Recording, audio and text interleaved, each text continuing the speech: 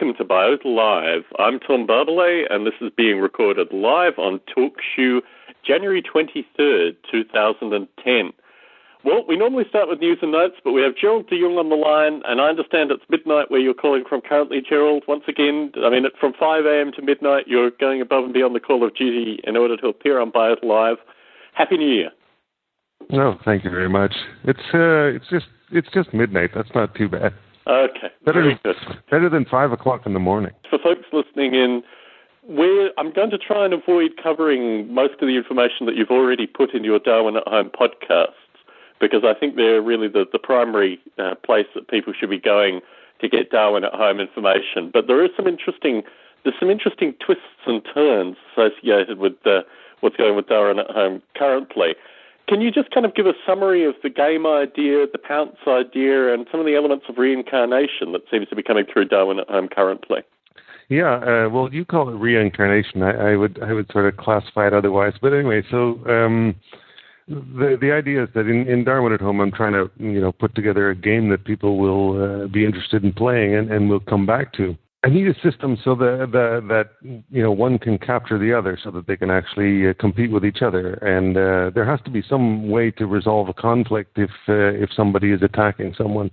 And so I came up with the idea of a pounce, because it's very easy to do in the stuff I've already got. So I can just have a gene for pouncing, and then whoever's at the highest altitude at the moment of contact is the winner of the conflict. So it becomes sort of like checkers, where one piece goes on top of another piece. More like actual players, aren't they? They're not. It's not just checker pieces where it's almost like a God game where the person is looking down, moving these entities. These entities actually represent players within the game, don't they? Yeah, each player is represented by one of these creatures, and I've got a name for them now. I'm calling them tetragotchis, because several times while demonstrating to people and showing people the project as it was developing, several times people came up with the idea that they were saying it reminds me of having a Tamagotchi, because life continues on for your Darwin at Home creature after you log out, and very slow motion, but it continues on. So people have the sense that there's something still out there that they're responsible for and that belongs to them. And that's kind of the idea of a Tamagotchi. So I picked the name Tetragotchi and discovered immediately that it was completely unique, because the Google search returned nothing whatsoever. And that's a very rare event. So I figured, that's the name I'm going to choose. It's going to be called Tetragotchis. Do you know the legacy of artificial life development in the Tamagotchis? Not at all. I've never even had one in my hands. Oh, well, this is an interesting story, and as it involves yours truly, I can tell some of it. I'll try to give you a summarized version. But I was supposed to speak at the Biota 3 conference that you attended. I couldn't make it because I was traveling around the world, but Sue Wilcox, who organized Biota 3, contacted me and kind of continued a discussion, and she had a friend in Hawaii called Ian Kitajima, who I'm not sure whether he had some connection with Bandai, who made the Tamagotchi.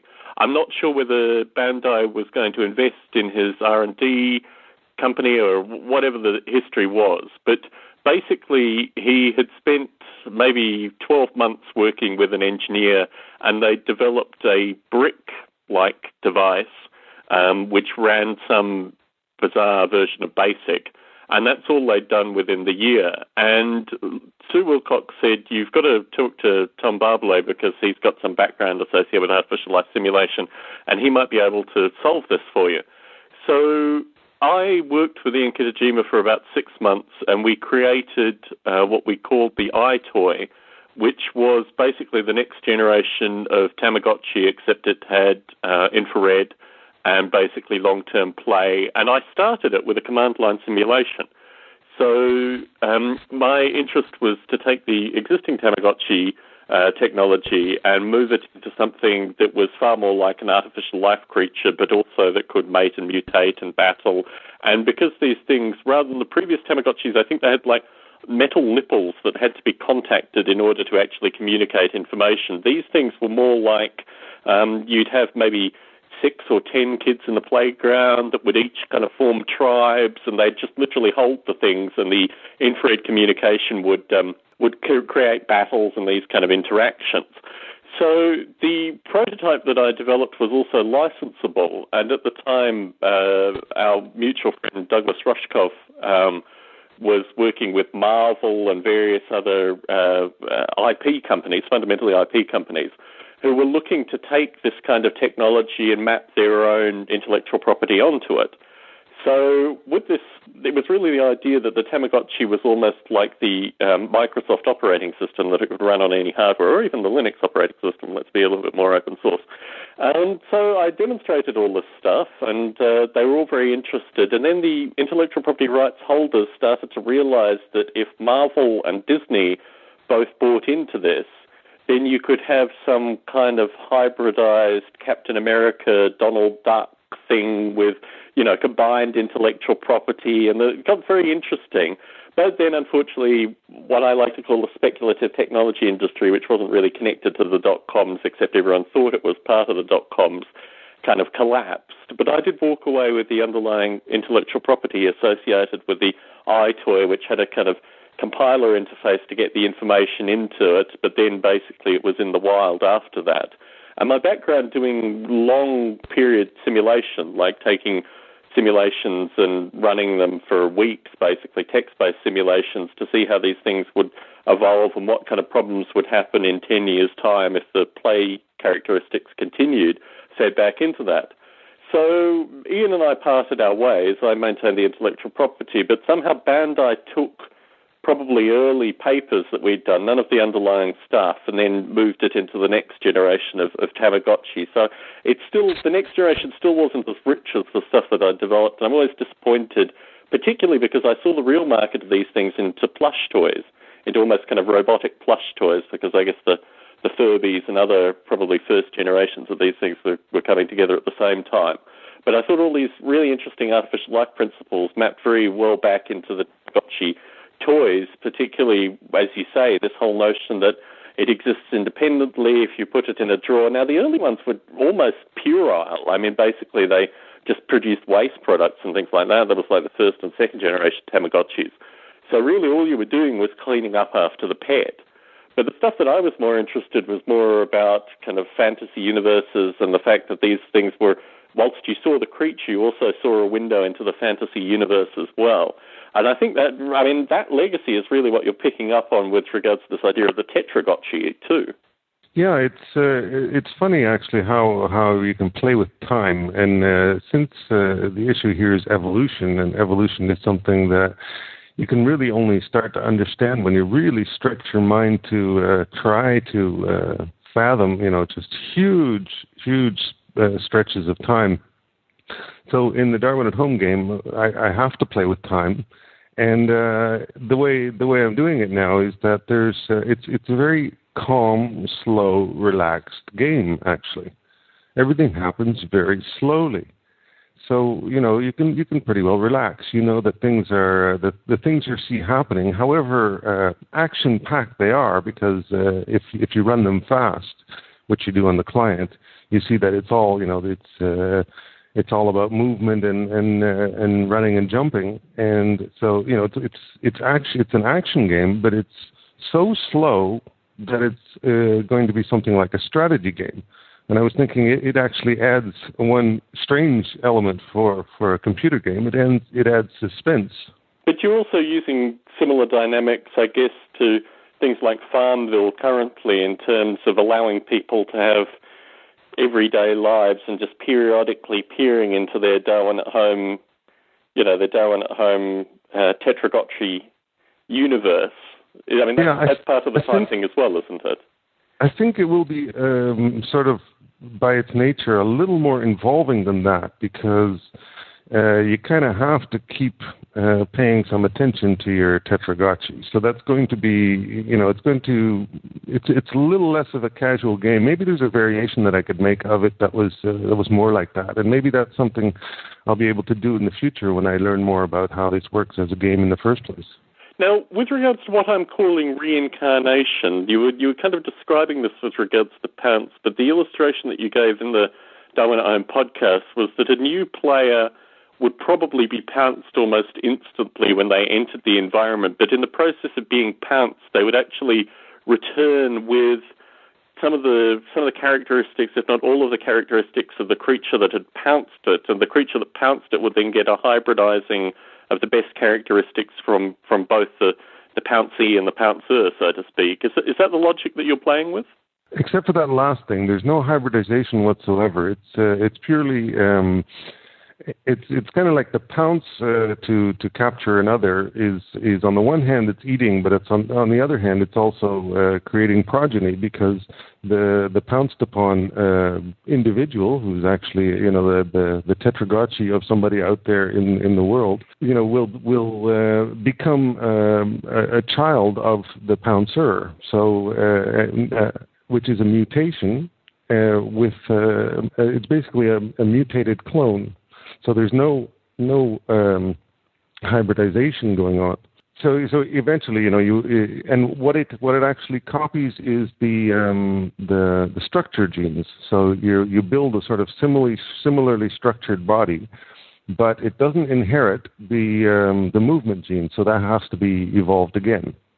And that's and the challenge was actually that I wanted to start with random genes. Like you can't really give it a head start. You give it as little a head start as possible. So I gave it just a head start that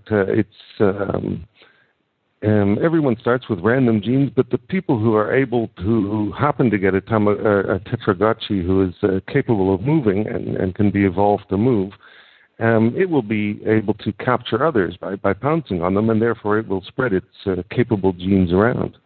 So it allows me, on the one hand, to say, okay, everybody's got to start with random genes, and there's a good chance that you're not going to be a very, capable walker. So you better hope that you get pounced, and then you get a second life, which I thought was a pretty good pun. But it's interesting as well, because the potential is this is going to be in the sphere environment as well, isn't it? Yeah, everything takes place on the surface of a sphere, and until now I haven't been successful. I haven't spent much time on it actually tweaking the water physics enough to make swimmers sort of feasible. But on land, like you've got islands and you've got sort of peninsulas and all. So what will happen with the islands is that very quickly you'll almost have like I don't want to use the race metaphor, but almost like dominant races of these tetragotchis, because basically through the pouncing and the occasional mutation, but basically the perpetuating of particular genetic characteristics, super pouncers basically, you'll have islands where these genetic characteristics could be quite different, but each of them would be equivalent super pouncers. What would be interesting, and I think Dave Kerr did this with AI Planet, is the idea of having like floating logs or things like that. So one tetragotchi with having created a perfect pounce on one particular island could get on one of these floating logs, or maybe even some bizarre artificial life barge or something like that, and go over to another island where the pounce had been moved in a different direction and see what came out of all of that. I think there's that kind of potential in narrative too, isn't there, Gerald? Yeah, but I'd like to go keep it one step simpler by what I'm going to do is that as soon as a tetragotchi sort of leaves the land, goes off the coastline into the water, what I'm going to do is switch their gene set. So from that point on, they no longer have land behavior, but they have water behavior.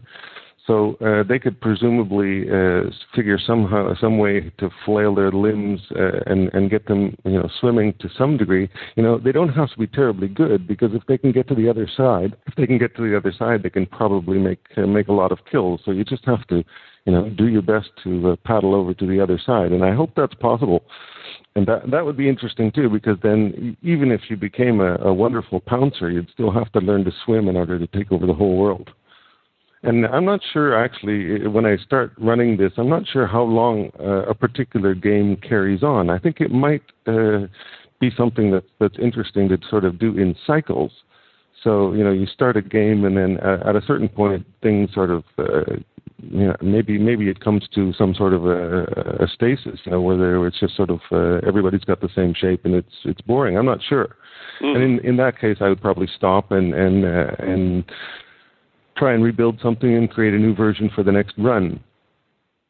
Certainly.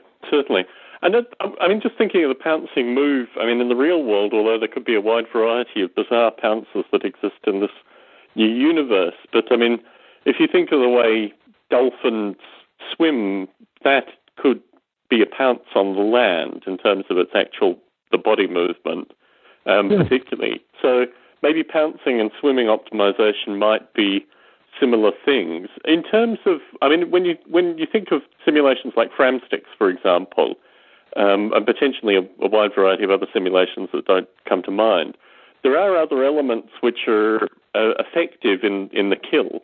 In FramSticks, they have various lasers and poisoning-like things, and I can imagine a simulation with toxic gas, or actually all the stuff that Eric Burton is posting currently with the notion that you inject your soon-to-be pounced prey with some kind of active substance which may change various aspects of the muscle movement or all these kind of things.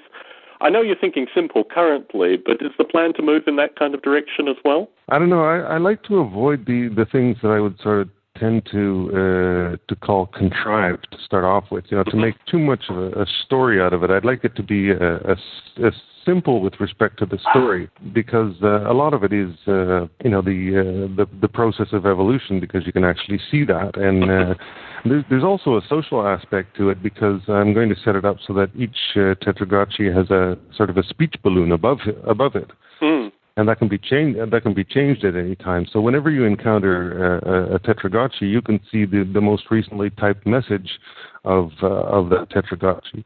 And by the way, I'm going to see if I can record absolutely everything that happens in the entire universe. What I'm going to be able to do, I built at one point a class called FabBlob, which is capable of packing up a fabric into a binary series of, it serializes it.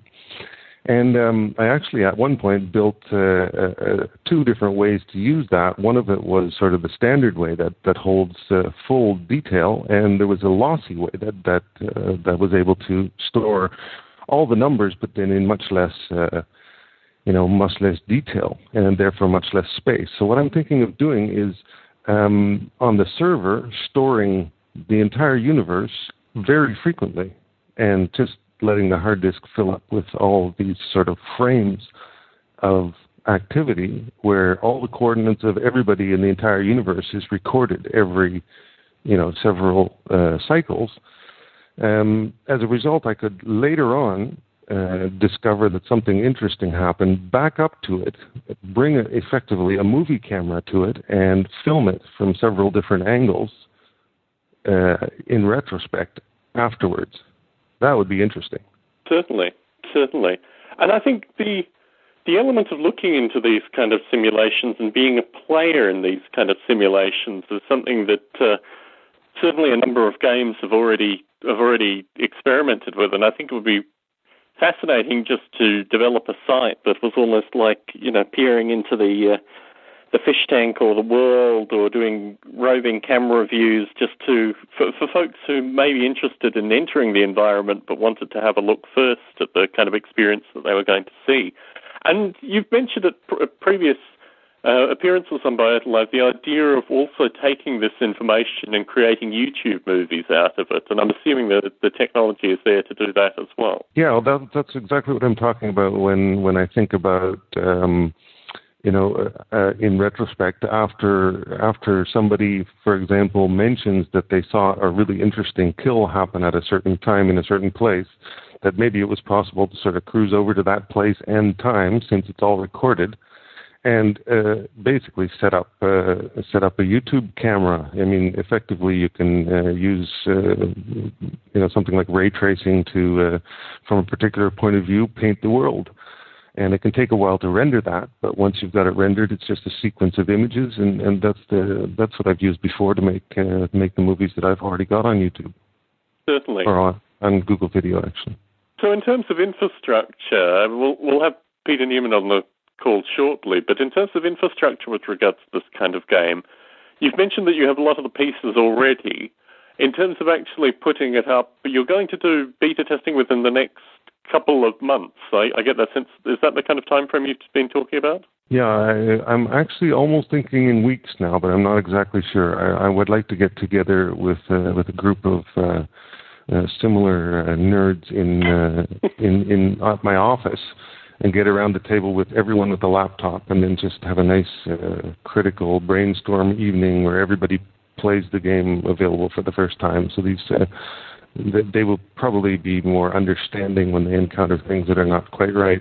So, with a session or two like that beforehand, that's when I'll be ready to do something like releasing it online. Terrific. And that could be within a few months. I'm sure. Okay, let's say that. That seems fair. But I like the idea of initially starting with still relatively large time cycles in the real world, but relatively small time cycles in the simulation. So what you're saying currently is, if a pounce takes 3 hours, then obviously people are going to be sitting around laptops for probably 3 to 4 hours to observe that kind of interaction, or at least see the stability. But then you would open it up for maybe a week for a small group of beta testers, maybe a few of these weekly cycles, and then move it more to a month and then potentially put it out. Is that your thinking with regards to the kind of testing timeframes too? No, I'm not sure it's going to go in those steps. I'm not taking it all that formally. But I'd certainly like to have a test with a bunch of understanding programmers who might have some good suggestions as well.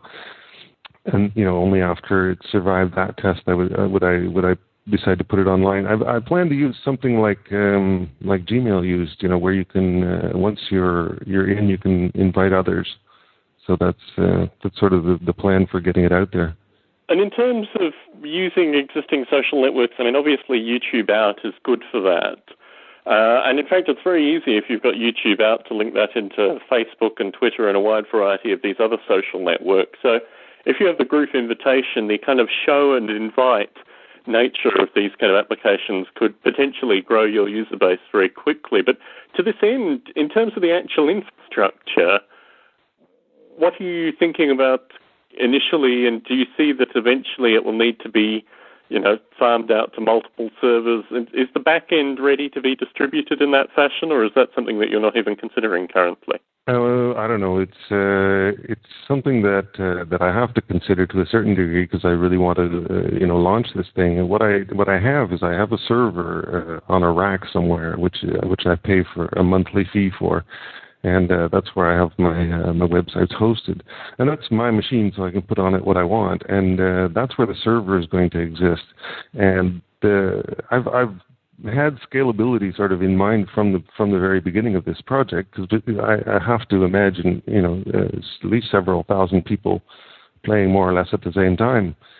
In a way, I approach that by keeping everything really, really small and abstract and simple. So, if I can, what I'm going to be able to do, for example, on the server is keep the entire universe in RAM, so without any concern whatsoever, because all these creatures are not all that big. So that's one thing, you've got it all in RAM, and it's being persisted every once in a while in snapshots. But the client-server interaction is sort of limited enough, because the only thing that comes back from the client to the server is changes in their text balloons above their heads, and new genes, which are also very small. Network-wise, they're small chunks. So in effect, there's sort of a trickle of information coming back from the client to the server, and so that might make it sort of inherently scalable, I hope, to some degree at least. This is in part, I guess, why it takes so long to do a pounce, because those kind of interactions, rather than being in the kind of second or even fraction of a second as you would get, for example, in a first-person shooter, is in fact a long-term negotiation that takes about 3 hours in simulated time, but moreover would only be communicated if the the participant, if the Tetragotchi individual was actually in the environment. If they weren't in the environment, their existence would be purely simulated over this time, and it would only be at the times that they logged in that this information would be communicated. So I do see through your explanation how that would occur. In this case, I'm not sure if I understood you exactly, but for example, your Tetragotchis remain in this universe. They remain visible, and they remain with the text above it that the person typed the last time they were online. Certainly. Yeah. But in terms of the actual communication part of that, particularly if you have 1,000 Tetragotchi users all logged on at the same time, the network traffic just in communicating the deltas may start to build. But if you expect over a given day that everyone will log in, but not everyone will be logged in at the same time, then obviously the interactions become a lot smaller. And because the game is sort of slow, that kind of stuff is possible. I mean, in a way, it's going to feel like a strategy game. It's a slow motion action game, but in effect, the fact that you have to periodically log in to make sure things are going well, and there's something going on when you're not logged in, it becomes kind of a strategy game. Do you think, as Farmville does currently, it benefits a group of people that are perpetually logged in? I don't really know Farmville at all, but in a way, of course, someone who spends a lot of time logged into Darwin at Home or to the Tetragotchi universe will, of course, be able to evolve a lot further. But that's kind of the things I want to encourage. So, and that would be advantageous. Certainly. Sure. I mean, the addition of these kind of social network games is the fact that the more people you invite, you get benefit for actually doing those invitations. Do you think there's a component that you could map back into the Tetragotchi game? I guess if you invite people in, then they could become part of your clan that wouldn't pounce you. So, I mean, that may be implicitly what you get by inviting people into the Tetragotchi universe. But have you thought about any other weighting that would come through the invitation? I'm not sure I want to take the approach of waiting like that. There's one interesting aspect here. Inherent in this game is basically, the genealogy amounts to relationships among people who own those Tetragotchis.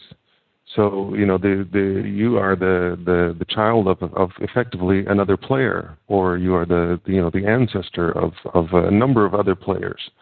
There is that genealogy, and that's being maintained, of course. And it's interesting because that sort of creates a almost arbitrary social network that's constantly changing. So, you'd sort of end up in contact potentially with people that you didn't know, but who are also playing and perhaps somewhere else in the world or whatever. So that might be interesting as well. Instead of your regular social network where everybody is known. Certainly. Well, I found the story even doing little things like the Biota podcast, that you develop a social network of people that you've never actually met. And I mean, to this end, your wife and daughter are going to be here in Vegas in July. I mean, I announced previously that there was actually going to be the potential for a Biota conference in 2011, and I think it will be happening in Salt Lake City following the Philosophy of Biology folks conference, maybe at the tail end of that. But it would be wonderful to have you in this part of the world, and I'm assuming as soon as we announce Biota 5, you'll start saving your euros for a flight out for it. Oh, I certainly hope so, as soon as I hear about it. Terrific. Yeah, I'd like to formalize it within the next couple of months or so. In terms of Artificial Life 12, that's probably the next big Artificial Life conference that's occurring in your part of the world. I talked to Bruce Damer only through the week, and he mentioned to me there was originally going to be a games conference and then Artificial Life 12. However, unfortunately, the Games Conference is extended, as these things tend to, and now there's about a 60% overlap between the Artificial Life Conference and the Games Conference. But it does almost lend the possibility for artificial life developers to walk into the games conference and vice versa. Unfortunately, both of them have a cover charge. In terms of the linking of artificial life into games, I mean, what you're describing with the Tetragotchi may appear to the listeners to still be fundamentally artificial life, but how much of, I understand that you talked to your son about his experience in games and used this to map back into your own thinking with the Tetragotchi. Do you think the movement into being something that's playable online will actually change your own ideas and move your ideas more into gameplay ideas versus what you've done previously in artificial life? Well, that will be absolutely inevitable because, suddenly instead of toiling away in obscurity on my little program that a couple of people try out every once in a while, I'll be, sort of trying to maintain what probably will be a fairly quickly growing community of people using this game, because it has the potential of, there are a lot of people out there. So, even a few thousand is a big number for me, and it'll be interesting to watch that all grow. But I'll be certainly thinking more of the community growing and the experiences and all the everything that comes out of it, people wise, more than before. Yeah. Certainly. So yeah, it does seem to be re-energizing with regards to your specific direction. And I see Peter Newman in the chat, so he's going to be on the call shortly, and I want to give you the chance to get to bed shortly as well. But you came to New York over just over the holiday period, and you met one of your, I guess, lifelong heroes in the field of tensegrity. Can you give a couple of minutes just to describe that experience? Sure. The history of it is that I was visiting a sculpture garden in the east of Holland, and I encountered this artwork, which was huge, and it was a tower, a tensegrity tower, and I was just mesmerized by it. So I took some pictures of it and took them home, and I eventually was inspired to start working on this kind of software to imitate that tower in the computer, and eventually I was able to do that, and I was so proud of myself that I actually went and contacted Ken Snelson, who was the artist who had originated this kind of structure. So I contacted him probably somewhere in the late 90s, and we had a short exchange, and so a while ago I realized that I was going to New York for a vacation. I thought, hey, maybe I can talk to Ken, so I connected with him on Facebook and met the man. So this was very exciting for me to meet someone who, several decades ago invented this kind of structure, which I consider to be really still, quite unique and interesting in its potential. Yes, it was fascinating listening to the interview on the Darwin at Home podcast, because you had a real kinship and a real sense of history, and certainly my own reading with regards to Buckminster Fuller and his legacy and the various ways that he's permeated not only the artificial life community, but a lot of the social and philosophical communities that I have interests in as well, seem to be echoed in an almost kind of divisive point with your conversation with Ken Snelson. And it was interesting to see the other side of that perspective with regards to the kind of overarching genius. But I mean, at the same point, your interest in tensegrity came from Buckminster Fuller initially, didn't it? Or was that independent? No, it initially came from seeing that sculpture, and only after that did I discover other works of Fuller, which was and Fuller had a different approach as well. It's a long story, of course, between those two guys. But the main thing is that we still haven't really, I think, discovered the potential of what this kind of structure can do. So certainly, and also the linking with biology. I want to evolve them. I still want to evolve them, Tom. Certainly. And I think, there was some description with regards to the linking of biology, and certainly Dick Gordon is also champion of tensegrities within the body, or at least exploring the power of tensegrities within proteins and a wide variety of other things. So it's fascinating to hear that. And look, if there is any chance that you can get here in July this year, it would be really wonderful to have a chance to spend a day or two with you. I'm sure your wife and daughter are in some regard, a copy of the Gerald de Jong experience. But if you can get here in any way, shape, or form, it would be wonderful to see you here in July, Gerald. Okay, well, unfortunately I'm going to be on a wonderful canoe trip up in the north of Canada. Alas.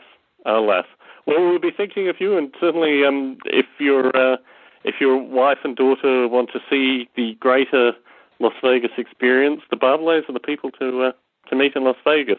I'll let you get to bed. I see Peter Newman in the chat. I see that he wants to call in currently. It's been wonderful as always, Gerald. We'll need to work out a time where it isn't midnight your time and record another Biota Live in the near future to get an update, because it sounds like things are progressing in weeks rather than months, and I'd like to maybe even get the scoop announcement with regards to release of all of this. Okay. Talk to you soon, Gerald. Take care. Bye-bye.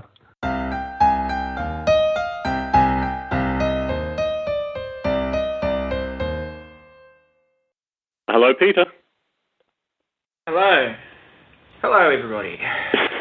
Yeah, we've got an amazing group in the chat room today. So I think these Saturday shows always get better chat rooms than the Friday night ones. So Eric Burton saying hello. So, Peter, I wanted to invite you on Biota Live, maybe just to do a test for Dick Gordon's Second Life course, but also to talk a little bit about the current developments of the EvoGrid in software terms, the movement to a kind of virtualized EvoGrid, the facility that you're going to be installing the EvoGrid into, and just basically an update in the software of the EvoGrid. I don't even know really where you want to start, so the floor is yours. Well, as you know, we've been working on a first prototype, which we called Prototype 2009, because that was when we started it. That got to a basically runnable standalone state at the very beginning of this year, of 2010. Let's see. Now, that basically means we have all of the components needed to run it as a standalone grid. We have the simulation, the analysis, and the resubmission loop there. And all of those are using first implementations, first passes of algorithms to do so, but basically the main thing is that the framework is there, that all of the parts link up, communicate, and they can be upgraded or replaced, but it won't break everything else because we've got the communication protocols more or less in place. I'm sure there will be changes. So we've had that running on just some demonstrations and testing hardware here in my house for a while now. And we're looking at, we've had some offers of some hardware to run it on to develop for testing. We've got, John Graham has tentatively offered us some hardware, assuming that we can get the software to run on the hardware in question. At the moment, we've just recently put up some VMware images because they were the quickest and easiest to put up, because here's the image, it will run.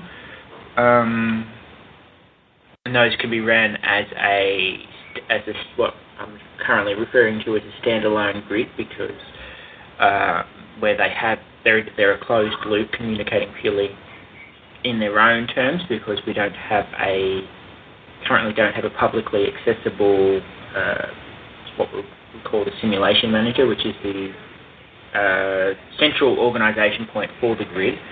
At the moment, we don't have hardware to host one of those on, so we set up a version that runs internally that'll communicate with themselves. That's where we're at the moment. So when you last appeared, you described the GROMACS simulation and the principles that you'd moved away from the initial GROMACS simulation, and certainly when you did your discussion in Second Life that I think Bruce and Dick Gordon and potentially others attended as well, the discussion was very much about the things that you'd found in the particular tweaks in the implementation that you'd done with the potential to move back. The issues that you were having with regards to dependencies, I understand you actually had to strip out a lot of the dependencies even to get a virtual version of the EvoGrid, even if it was just running locally. Can you describe some of the processes that you had to go through, what you had to remove, and basically the kind of movements away from the core GROMACS source that you've had to do in order to create the EvoGrid as it stands now? No, we're using GROMACS as is. I haven't touched any of the GROMACS source. I haven't had to remove any dependencies or change anything. The only code I've had to work on was our own, which wraps it. You run our code, it then calls GROMACS after doing some preparation, and then calls it again and again and again and again and again. And that's changed a number of times, but GROMACS in and of itself is a straight installation. We haven't had to. Our initial plan, well, the design is that the current implementation, I should say, is that our code does work, then calls GROMACS runs for a period of time, and then our code does more work again because I did not know how to have that work done in GROMACS. GROMACS does not natively support dynamic bond formation. It doesn't support. When you hand it the initial conditions, you say these are the bonds and this is how they shall stay.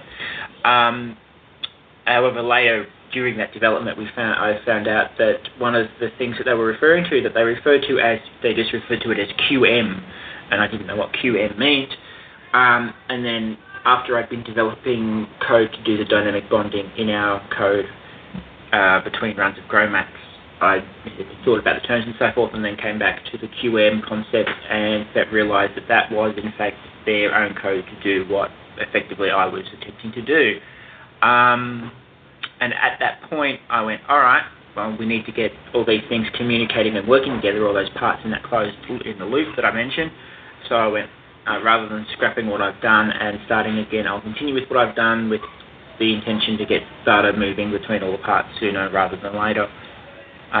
So now that we have all the parts connected, one of the things we're looking at, and certainly at some point on the list, is to move to using GROMACS code for quantum mechanics, QM, quantum mechanics to do the bond formation, to do the electron and proton interaction, I assume is what it seems to be about, to rather than bonds being first order, but these atoms are bonded, it calculates the interactions between the electrons and protons, and from that bonds will emerge, as I understand it.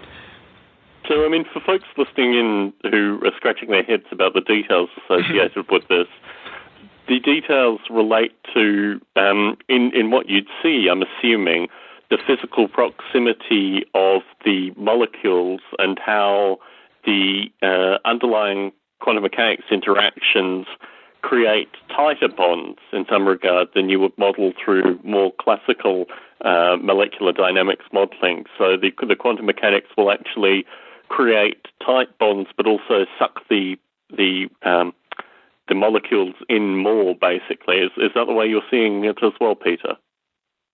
Well, at the moment, at the classical molecular level, where bonds are specified as first order, you have your weak forces and your strong forces. You have your covalent bonds, which you specify, and then you have the attraction repulsion between atoms that are not in any other bond, which they refer to as Lennard-Jones. It's when they're far apart they attract, but as they get closer they start repelling each other, so they end up in some sort of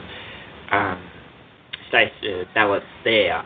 But you also, those are your weak force, what they refer to as the weak forces. The strong forces are the exchange of electrons, where two atoms are sharing an electron or an electron pair, and those are what they call as the strong forces.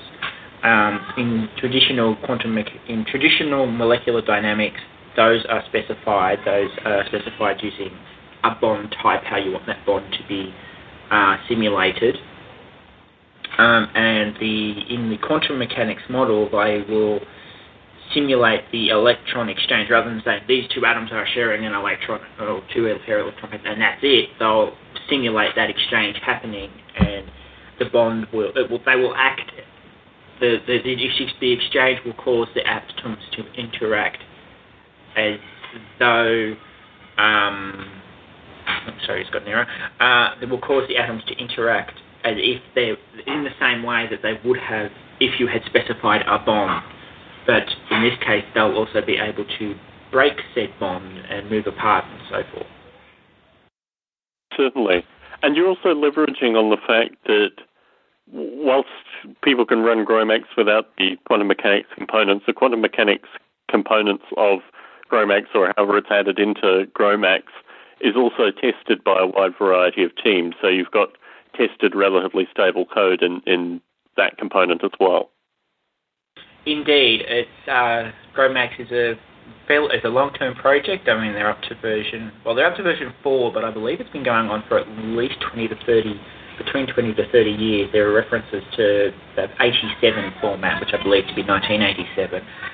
And the code, the quantum mechanics code, is an option. It's in the code base that exists. It's not an add-on that I would have to add on to people's systems. If they have GROMACS, they most likely have the quantum mechanics there unless they changed an option at compile time. But the code is there. So in those terms, it would be like you said, it would be well tested and seen by a lot more people than just the users of the EvoGrid program.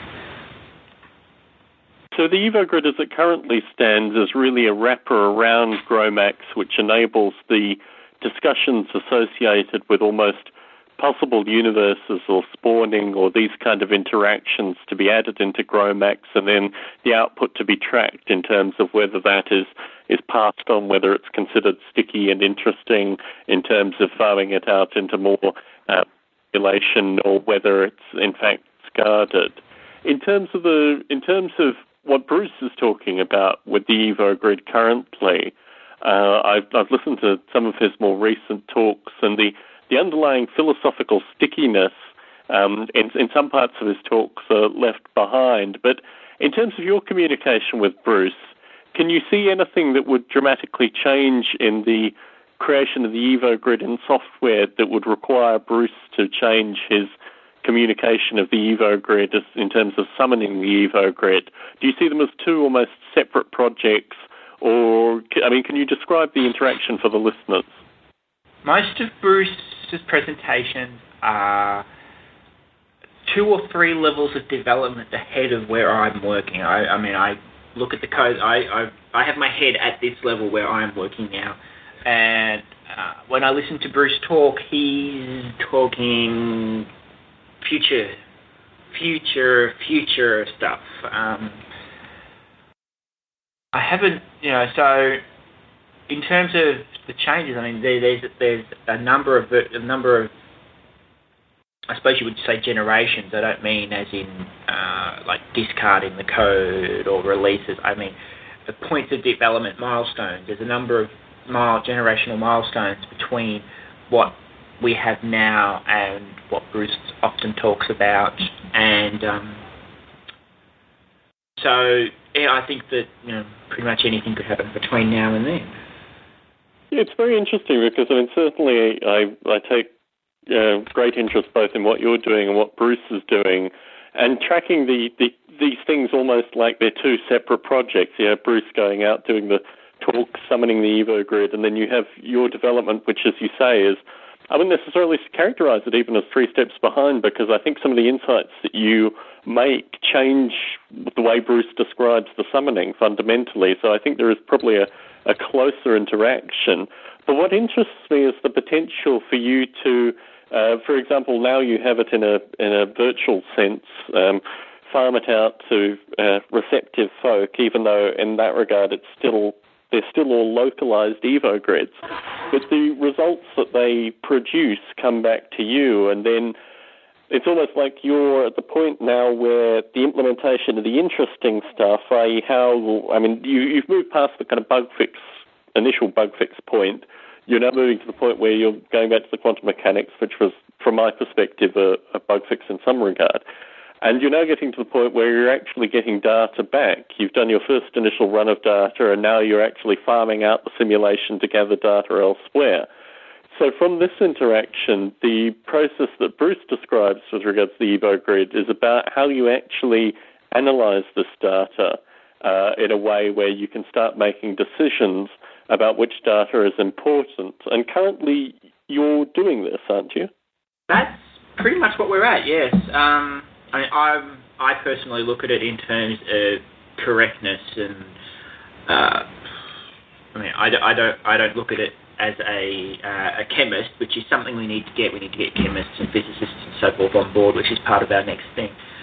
But yes, that's where we are. That's why I've got the virtual images up, is to get basically more eyes on the problem, to give something people they can look at and actually think about and talk about, and then hand back information about.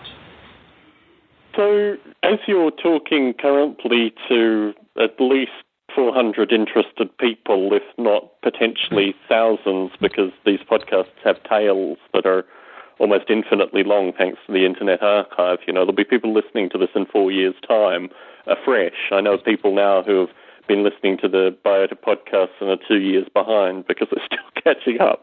So the potential for people in the future to listen in, maybe this is less of an offer, but for the 400 or so folk that are currently listening and are obsessive and are part of the community that is Biota, what would you say to them? And can they contact you and get the VMware version and run it currently? I mean, it's not just because the person you're communicating with has a large lab of computers that he can put this on. It's potentially getting to the stage where anyone in the community could get the virtual version, run it locally, and then give you back the information.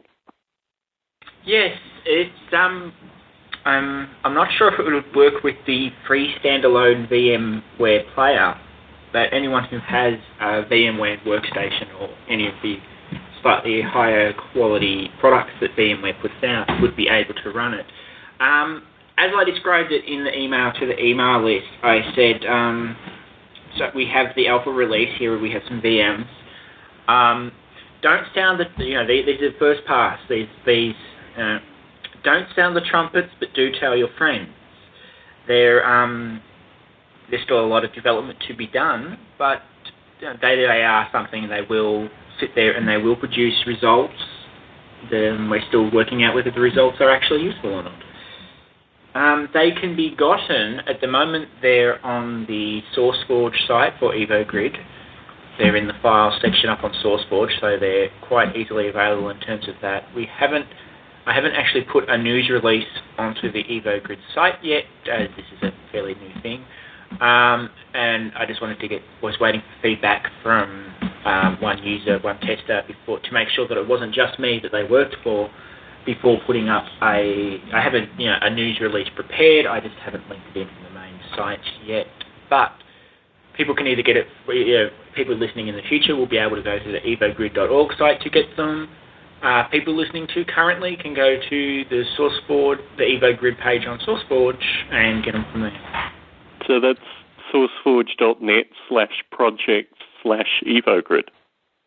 That's right. I believe also evogrid.sourceforge.net that will go to the evogrid.org site, sorry. So you were right, your URL was the correct one. Yeah.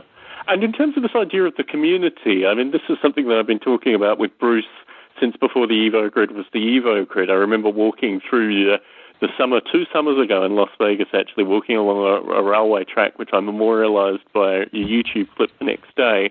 So I could show Bruce actually the rustic nature of the area that I was talking to him in. But the idea of creating the community around the EvoGrid, this is really a metaphor also for the idea of farming out the processing to a wide variety of processes. This is also the nature of the summoning the EvoGrid idea, that you're also farming out the process to a wide variety of minds as well.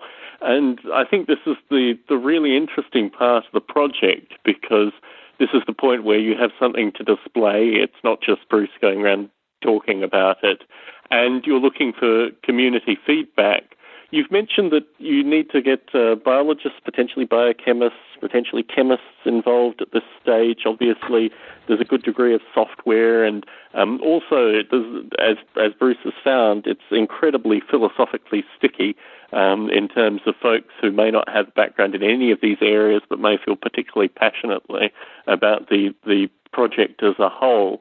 In general terms, project in 3 months' time, what would your dream be in terms of people that would be involved with the EvoGrid as you work on it?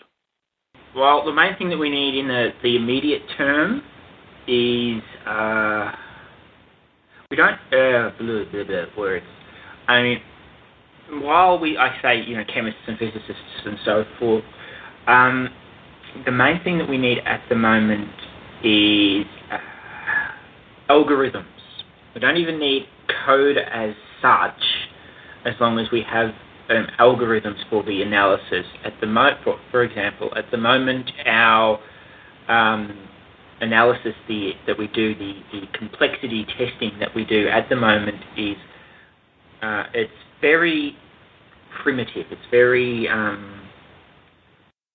quick and simple tests that relate vaguely to just an off-the-cuff definition of complexity that was easy for me to implement because there happened to be a library function that did this particular piece of maths for us. And I went, okay, that will do for a test, and we'll prove if it works.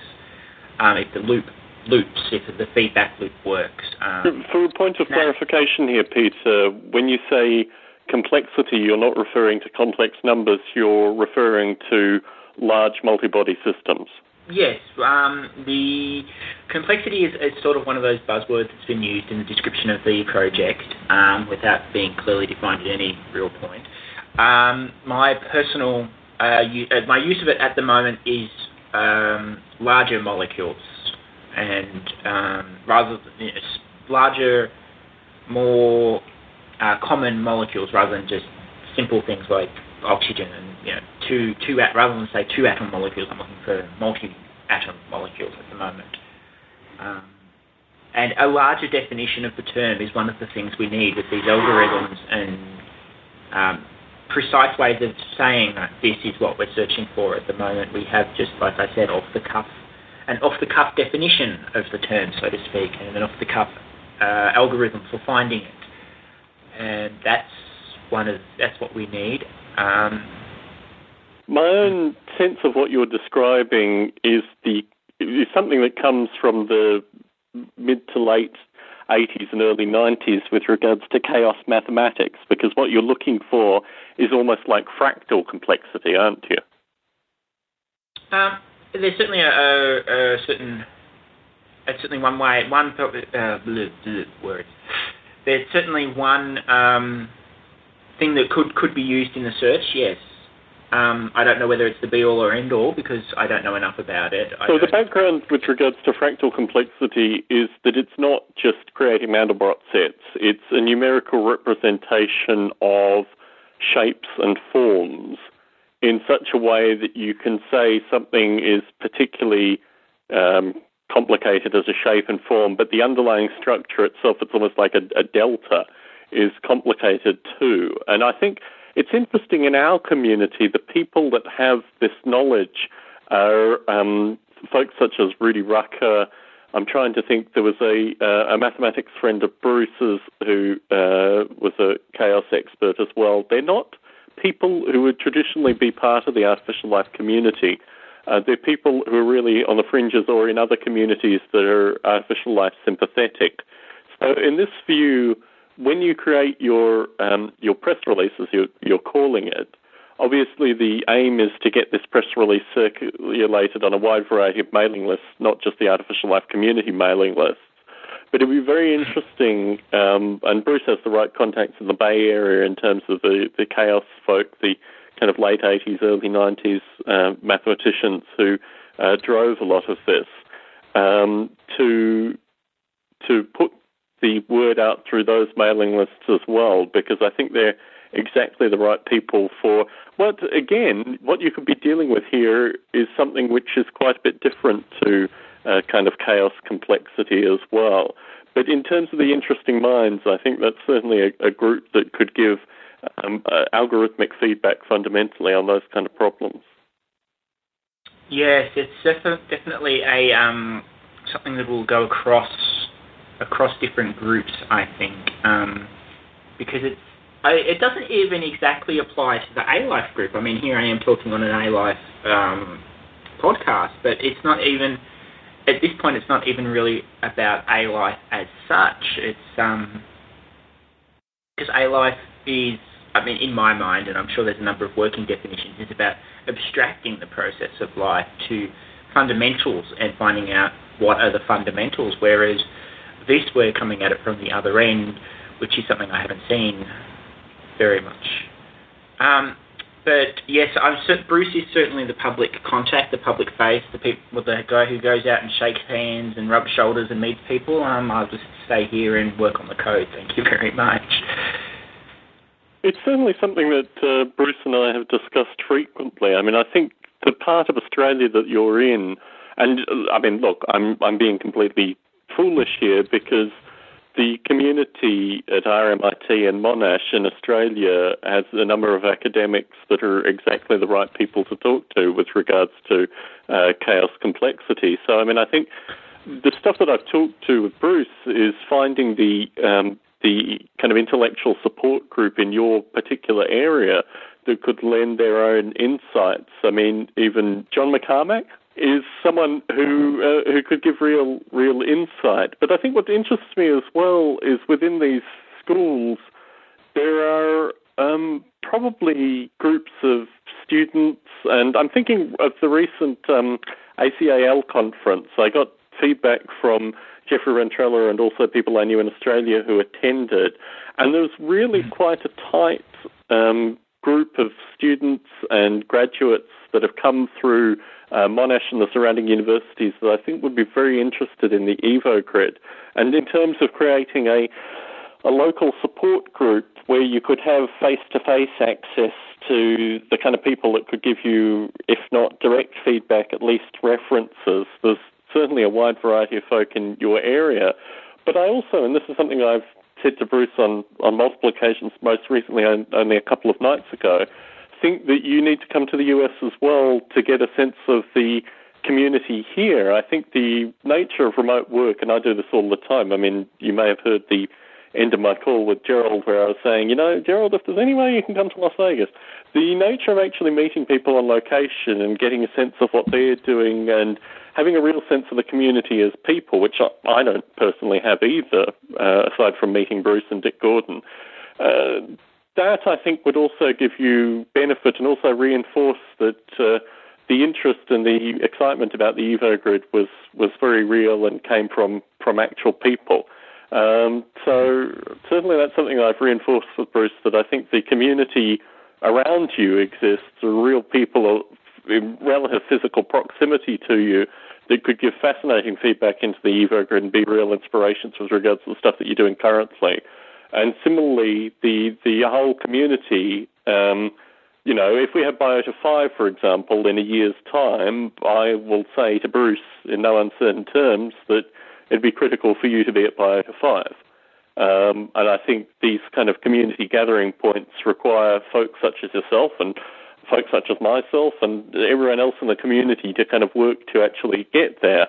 Because I remember talking to Jeffrey and Gerald, they both echo this story actually, about the Biota conferences early on, that it was in fact the interactions that weren't formalized that produced the most interesting output.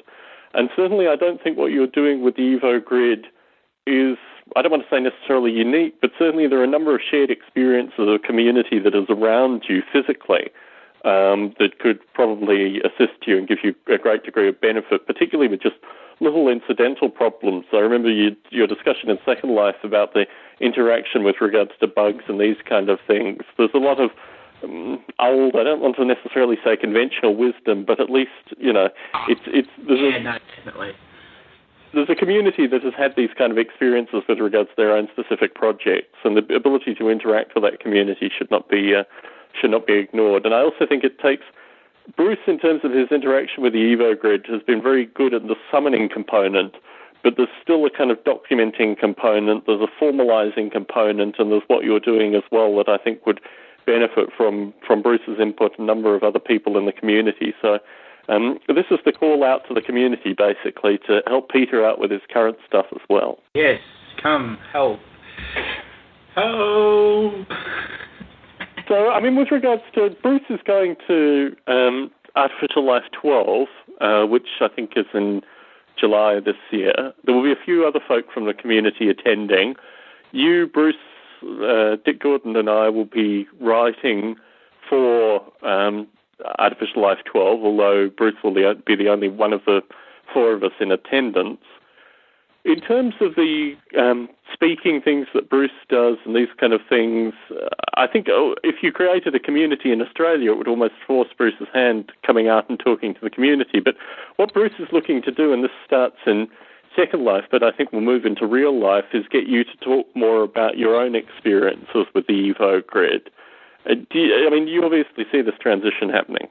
I'm not sure I follow, actually.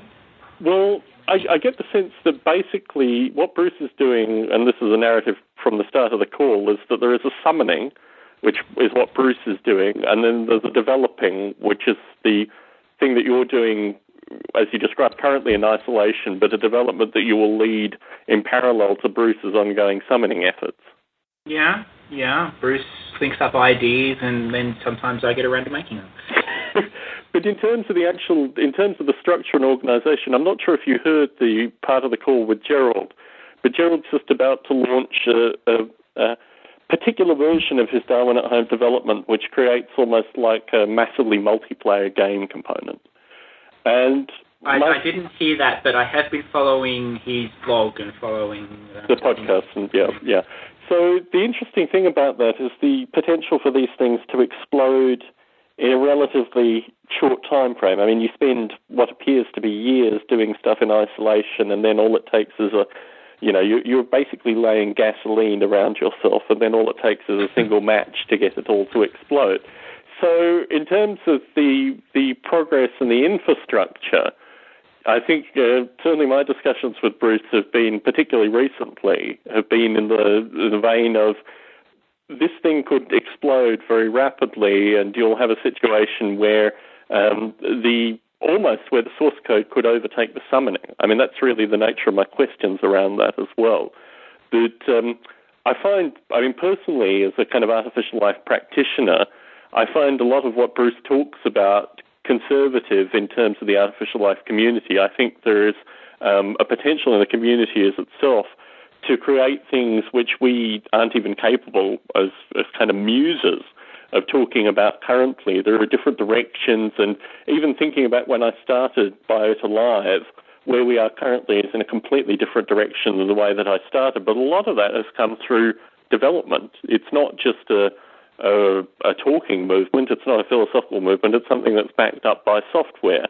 It's backed up by things that happen very much in the kind of technology domain in parallel to the philosophical domain. So in those terms, project yourself in a year's time in terms of the development and infrastructure. Suppose that you gather together within the next 3 months an intellectual group that is able to help you on location, coders, these kind of things. Bruce moves through the PhD process and is probably coming to the end of the PhD, and someone hands him a check and says, the Evo Grid is go. What's your own thinking in terms of the mapping of the process, or are you really still caught in the kind of, day-to-day bug fixes and details? What direction would you like to see the Evo Grid go? I mean, I'm certainly still with my head at the level of just, getting it working, and I've been focusing, yes, definitely on the day-to-day. Taking a step back and looking at the larger picture, it's interesting because, as I said, I've been so focused on the day-to-day.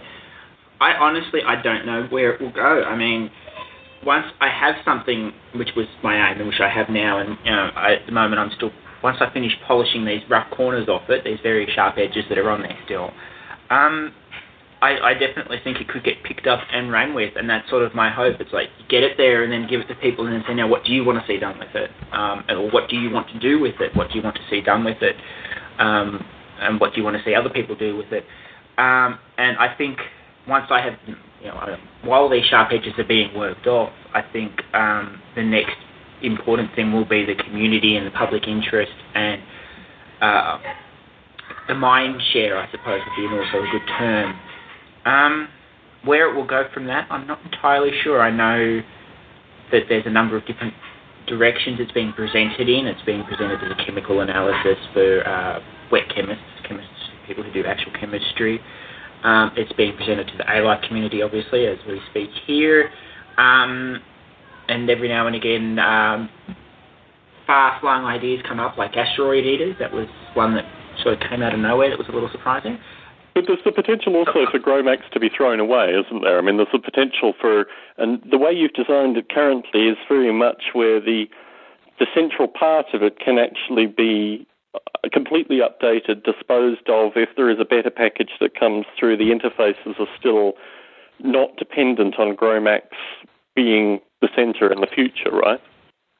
Well, that's the idea, certainly. We've had someone mention that there was another simulator, I think it was LAMS, that we should look at, and that it could do things that we would find useful. But the idea being is that all of these parts communicate over a documented open standard. They don't just hand GROMACS data to the other part. It's converted to a format that we've got that's vaguely documented and human readable. It needs more documentation, and that's the next thing I need to work on. Always with the documentation. But the idea is that, yes, any part of this process could be completely replaced, and as long as it kept to the same externally speaking standards, they all speak over a web protocol at the moment, HTTP, and they pass web machine readable data over HTTP. And as long as any one of these parts is able to provide and read those pieces of information, there's no reason for any of our software or parts of our software to stay there. That it could be a complete replacement, and that would be, honestly, that would be great, because it'd be like, hey, our design works. It was designed to be able to do this, and it can. This is great. Certainly, and I think that's the interesting part of the community, the community input too, that certainly in the discussions with Dick and Bruce and others in terms of possibilities versus actual even modelling methods currently, which is even one more step removed from reality if such a thing exists in these kind of simulation spaces. The potential for EvoGrids with different physics, with new physics, with simplified physics, with more complicated physics, all these kind of things still are possible with the current development practice, and it sounds like that's going to continue on into the future. So I agree with you. I think it could go in a wide variety of different directions. But certainly the progress, if I think about probably 2 years' worth of discussion with Bruce and the amazing progress that has occurred really only in the past probably 6 months to a year, I mean, a large part of that is your development, Peter. Yeah, I mean, ideas are good. People have got to talk about these things. Talking is good. My personal view is that talking doesn't get, while it's good and gets ideas, at some point something has to be done. That you can come up with a brilliant design, but someone has to actually write it. And then once you've actually got something, not something you can pick up. It's the same to having something you can pick up and touch, although in this case, obviously, you can't. You can just run it. But when you have something you can pick up and touch, and suddenly all those ideas that you had, you look at it and you go, yes, this is what I mean. But, oh, wait, let's go in new ideas will occur to you that you never would have thought of until you had that object in your hands, or in this case, running on your computer.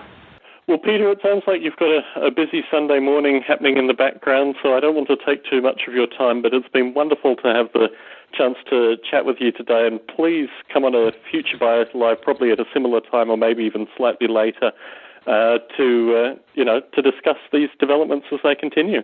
Oh, I will. I intend to. Now that I've got the time zone conversion worked out, for some reason... Oh, no, your other show that's on the Fridays, that was what threw me. That's right. Yes, no, I'm going to probably be moving around times because Gerald mentioned that it is phenomenally... I either get phenomenally early for him or phenomenally late, and this is phenomenally late for him. But similarly, I also want a time which is ideally suited for you too. So thank you once again for the chance to chat with you, and I think you've given the applied EvoGrid versus the summoning the EvoGrid update for for the next month at least. In terms of the timeframes that you're discussing with Bruce currently, there's a lot of writing that's going on in the next few months, but you're developing in parallel as well. Yes, there's a lot of writing. I need to actually sort of get off the development and do more writing myself. It's a little hard because it's like, oh, I could do this. Ideas keep occurring to you. So it's like, oh, I'll just write this, and then, it's a week later.